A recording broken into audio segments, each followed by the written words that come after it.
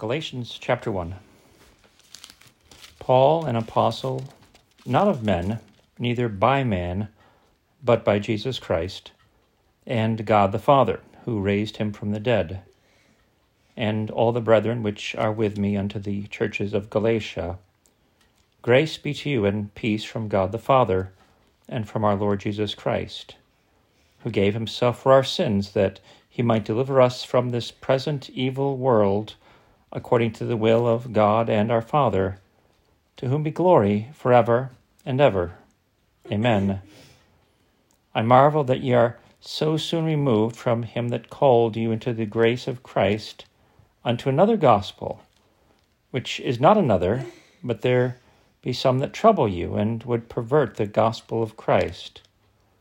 But though we or an angel from heaven preach any other gospel unto you than that which we have preached unto you, let him be accursed.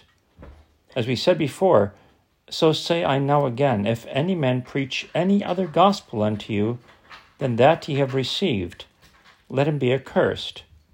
For do I now persuade men or God, or do I seek to please men? For if I yet pleased men, I should not be the servant of Christ.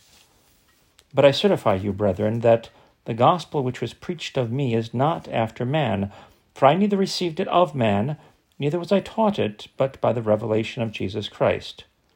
For ye have heard of my conversation in time past in the Jews' religion, how that beyond measure I persecuted the church of God, and wasted it, and profited in the Jews' religion above many my equals in mine own nation, being more exceedingly zealous of the traditions of my fathers.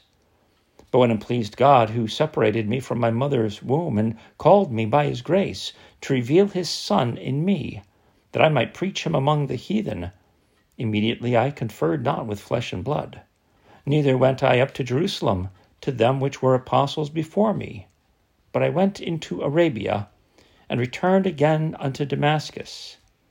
Then, after 3 years, I went up to Jerusalem to see Peter, and abode with him 15 days. But other of the apostles saw I none, save James, the Lord's brother. Now the things which I write unto you, behold, before God I lie not. Afterwards I came into the regions of Syria and Cilicia, and was unknown by face unto the churches of Judea, which were in Christ. But they had heard only that he which persecuted us in times past now preacheth the faith which once he destroyed, and they glorified God in me.